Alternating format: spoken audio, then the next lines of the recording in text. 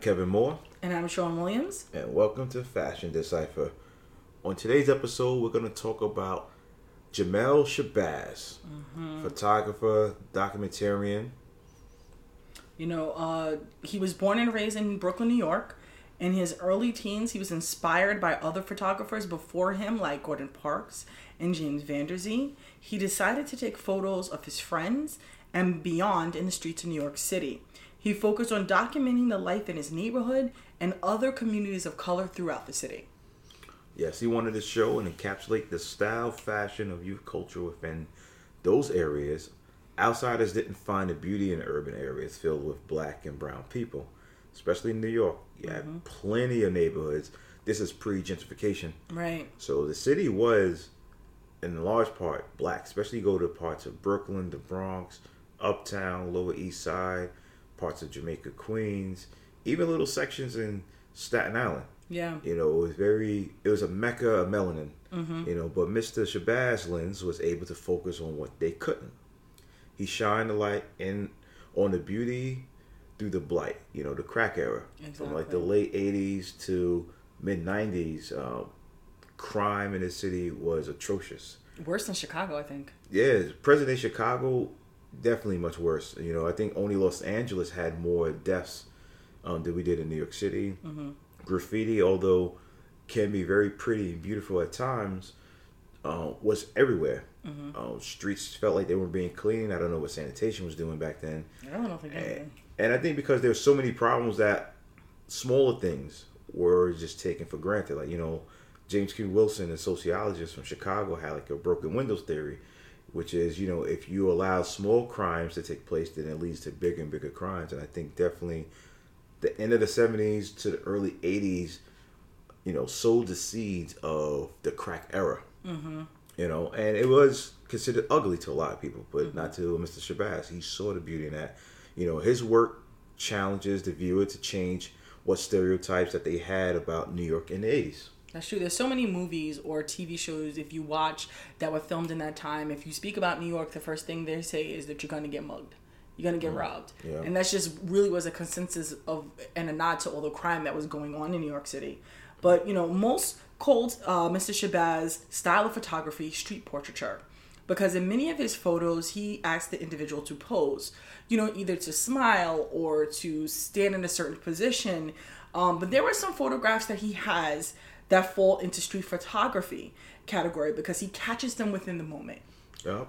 There was an article in Vogue titled "Photographer Jamel Shabazz Reflects on the Memories That Shaped His Vision of New York Street Style." Jamel Shabazz spoke about the fashion he captured during those times. Adidas and tracksuits and wearing like Kango hats and, like you said, Puma, even Nikes. Yeah. Fila, the big gold chains. Right. The supersized glasses, Cuban links, definitely. Gazelles. Wearing Lees and Latigas, Polo. And in the article, he breaks down the style of different neighborhoods in New York City. Because New York City, although it's one city, there's 5 boroughs, and within each boroughs, certain sections in a certain borough might dress differently. Right, because they shop in those areas. Exactly. There'll be certain central places people will go to, like maybe Pickett Avenue for Brooklyn people, or Belmont, or Fulton Street. So you went to the same stores, so therefore you bought the same products. Right. But you might rock it a little bit different. Some areas might wear their sneakers without shoelaces. Right. Some might wear... With fat shoelaces. Exactly. Some might wear their boots where the jeans on the outside of the boot, where some might tuck in the jeans to their boots. He said that in the 70s and 80s, that the majority of people wore similar clothes because they shopped on Delancey and Orchard Streets on the Lower East Side, which... Someone from Brooklyn, I went to Delancey Street and Orchard Street as well. So not as much as Pickin and downtown, but I went to those areas, especially for coats.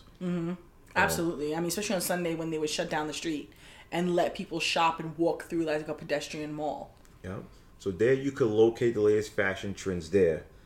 I know this personally because, as we said, I went there, my parents, in my childhood. I found items there that you couldn't find in the malls. Because the idea of going to the traditional shopping mall, for me, growing up in Brooklyn, was Kings Plaza, and finding these clothes, you couldn't. You know, Macy's and stuff like that didn't sell this stuff then. It wasn't chic to sell this stuff at that time. No, totally. I mean, and my dad, you know, worked with a company that had contracts in all the malls within New York City and as well as Jersey and Connecticut. So I would do Kings Plaza, Green Acres, Roosevelt Field, Walt Whitman, Bergen County Mall. So there was so many different Short Hills, so many different malls that I actually went to. And then those places had a lot of the similar things, maybe a little different, but nothing that you find on Delancey. And the only mall that I knew where you can actually go to religiously to find stuff was actually Albee Square Mall. Right. You know, downtown Brooklyn. Infamous. Exactly. By the Biz Markie song as well. You know, and in Brooklyn, he goes on to say, you know, that there were tailor shops, like the ones, I think, Moons in Bed-Stuy. Then in Harlem, of course, there's Dapper Dan, that made ready-to-wear custom luxury label prints. He also said that there's something that's different when you get something that's tailor-made. It sets you in a class by yourself. It was separating the men from the boys. So when you wore something that was tailored, you knew you had money. People saw you and was like, okay, he has money. He's not just wearing the everyday street clothes that everybody else is wearing in the neighborhood, because he has something custom made. He has money, so he's definitely a man, or he's a hustler, or whatever it is. Exactly.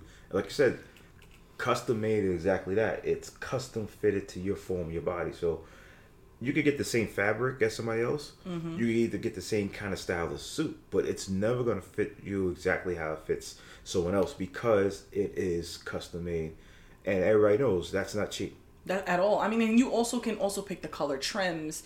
You can pick, you know, if whether or not you have a V-neck shirt or a button down, or the way your collar or your sleeves fit. So it's never going to look the same, as you said, Kevin, as someone else who orders the same thing.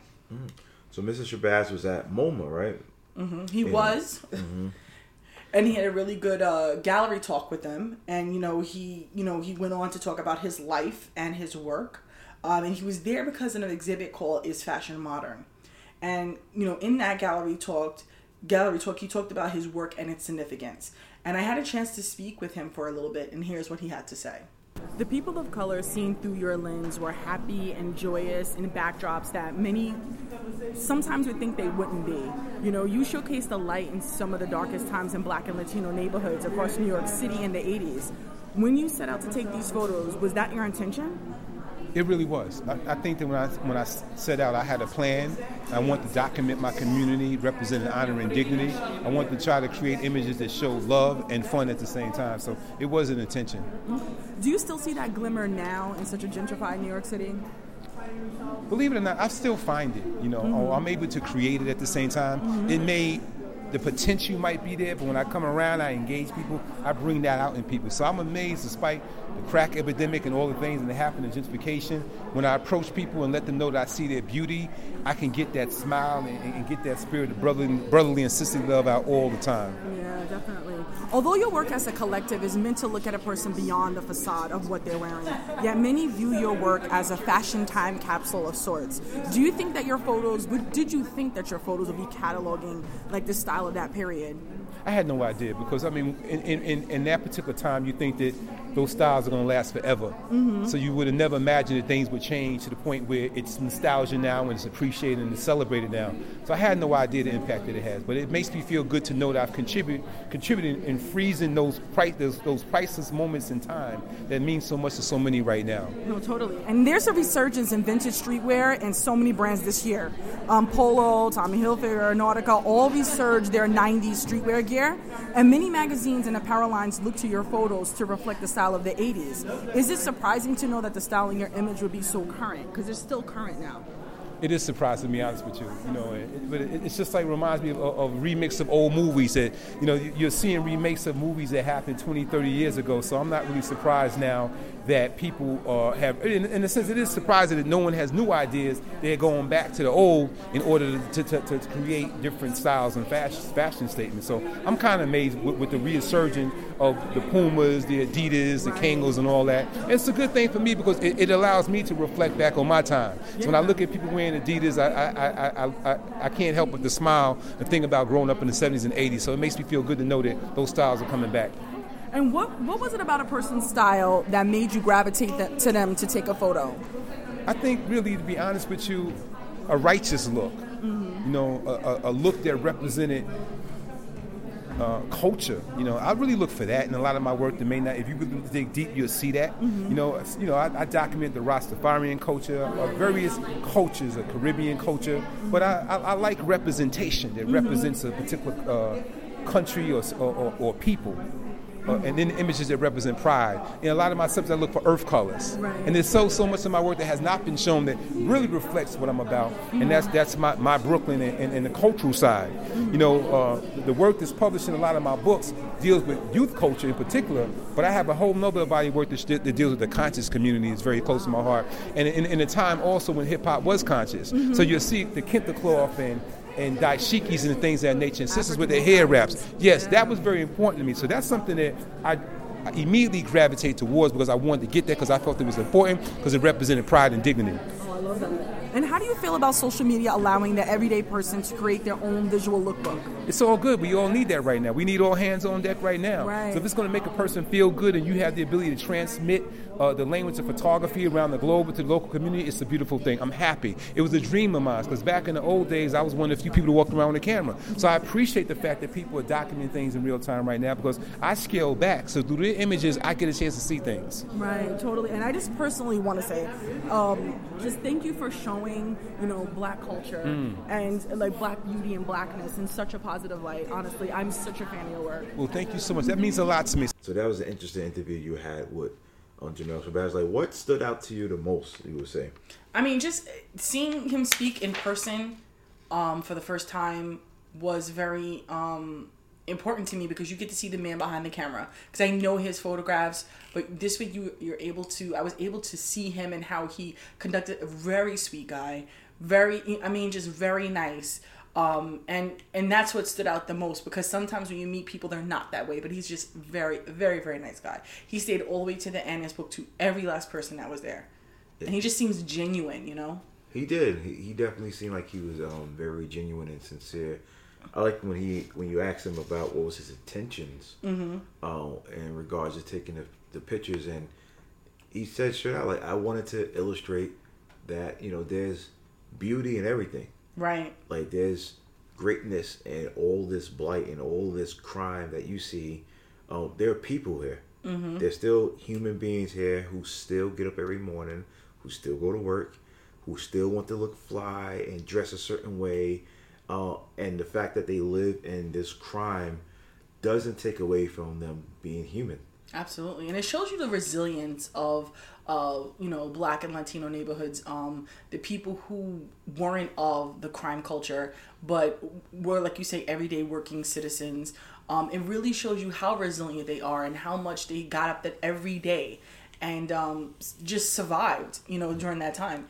And it's just important to note that, his photographs, as I was mentioning to him about, did he know at the time that he was taking photos that would be like time capsules that people would use to document that style of that era. And, sometimes I always wonder, like, if people will know when you're doing it, will it be important?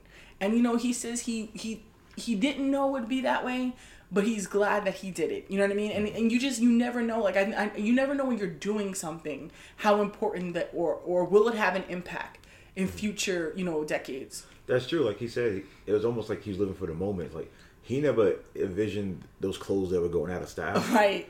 Like he said, how did he know he was documenting history? Mm-hmm. He probably just figured, like, let me just take pictures of everyday life, and almost you're happy that he did it because when you're in that space mentally that you feel what's happening now will never change, there is a part of you say, why do I need to take a picture of it? It's going to be here tomorrow. Right. Like, why should I film this? It's going to be here tomorrow. I can always look at this. And sometimes you got to look at every day and encapsulate it as, no, it's special. Mm-hmm. And thank goodness for people like Mr. Shabazz and other people who've taken pictures, who documented, especially now as a Brooklynite, seeing the changes in the city, like the gentrification of Brooklyn.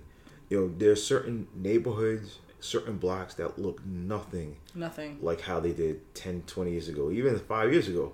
Mm-hmm. With the building and the new residents moving in and the old residents moving out, I mean, and gentrification isn't always bad. You know, the city has gotten better crime-wise, and in certain areas are cleaner.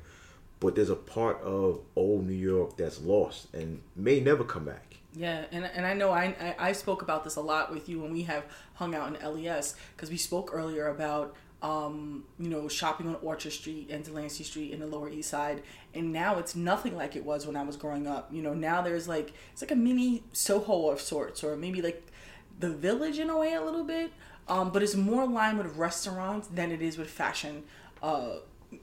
Down any of those streets, they used to be like fashion, and you would go to Cohen's Optical, although Cohen's is still there, but it just doesn't have what it used to, and it made me sad, you know, because it just was, there's a part of my childhood growing up that is just not there anymore. Yeah, sometimes you wish there's a way to have the best of both worlds. Right. So the retro look, the retro feel, but with the present day safety. Right. If there's a way. You know, and even in one of the questions you asked them, you almost feel like there's a need or yearning to go back. Because as you mentioned to him in the interview, a lot of the labels nowadays are going back to their old styles. That's right. And bringing back some of the old logos and the old looks, because there is a yearning for at least that aspect of the 80s and 90s. Yeah, everything nostalgia is back. We've seen brands like Ralph Lauren, like I spoke with him about, Polo, bring back most of the gear that was of the 90s that the lowlifes wore, you know, and it's still doing it now. I think they're even dropping some of the Snow Beach collection on January 25th of this year, 2018. So it's good to know that, you know, those photos help push brands to even take a look back themselves. I mean, even with that show that they have just canceled, The Get Down, which I actually love, you know, that you've seen all those old looks then. And I think it's important. His work is so important. I mean, and it was cool that they gave him a little shout out on that Netflix series Luke Cage. Yeah, he had like a little character shout out. He wasn't in it himself, but you know, the whole part of him walking down the street, a young him walking down the street and taking a photo, and that photo was used as part of Pops. If you watch Luke Cage, you know what I'm talking about. No, definitely. But I thought that was so cool. I mean, if you think about what he did, it's funny how things come full circle. You know, like we talked about the styles from back then are now coming back out now.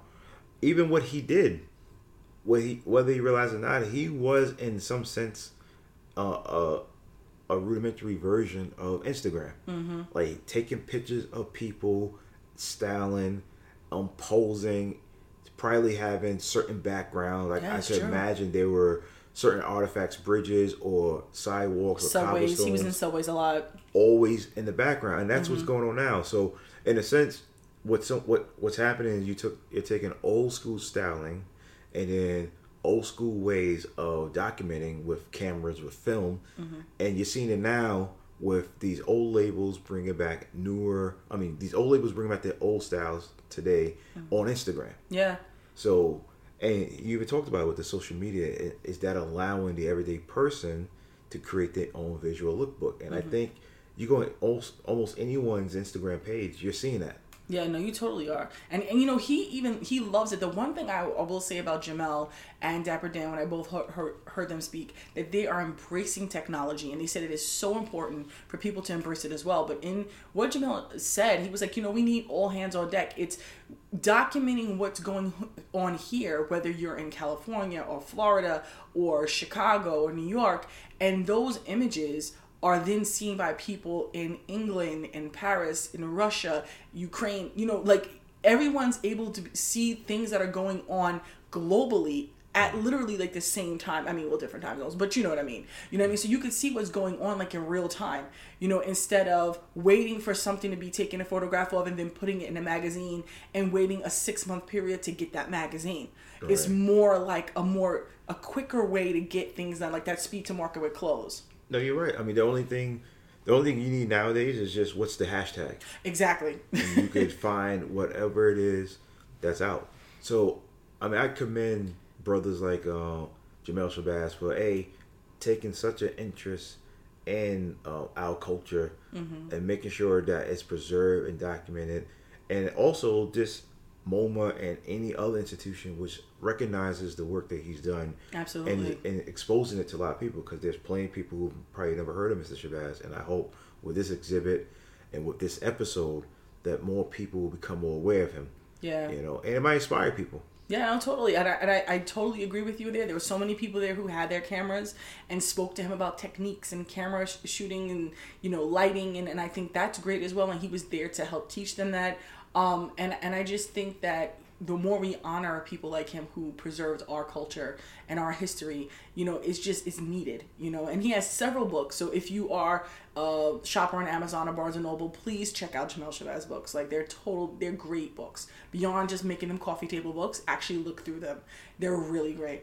They are definitely gems. And I think this episode might be one of my favorite because as I listened to the interview you had with him, and then I started to reflect on my upbringing in Brooklyn, New York, I remember seeing people wearing certain things. I myself wore certain things. So when you see these photographs, you become nostalgic, and to see that the fact that these styles have come back out, I think it makes me appreciate that I was actually alive and growing up in this era to see this stuff live. Right. In a sense. And I think this generation will have an opportunity to see it again. Mm-hmm. All over again, because what's old is new. That is true. Mm-hmm. So for Fashion Decipher, I am Kevin Moore. And I'm Sean Williams. Thank you for listening. Bye. We out.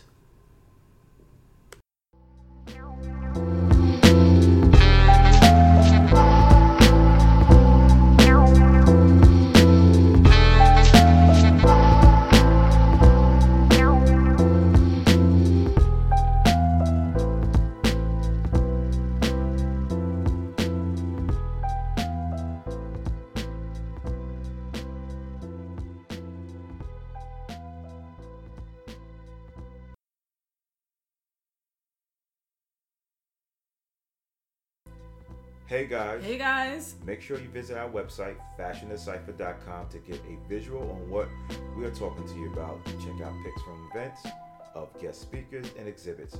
If you missed anything we post, you can visit our archives page. Also, while you're there, hit that subscribe button, leave your email, and if you like, a comment. Tell us what you think or what you would want to hear on an upcoming episode. Don't forget to follow and friend Fashion Decipher on social media. Check out what we're up to. Speak with you next week.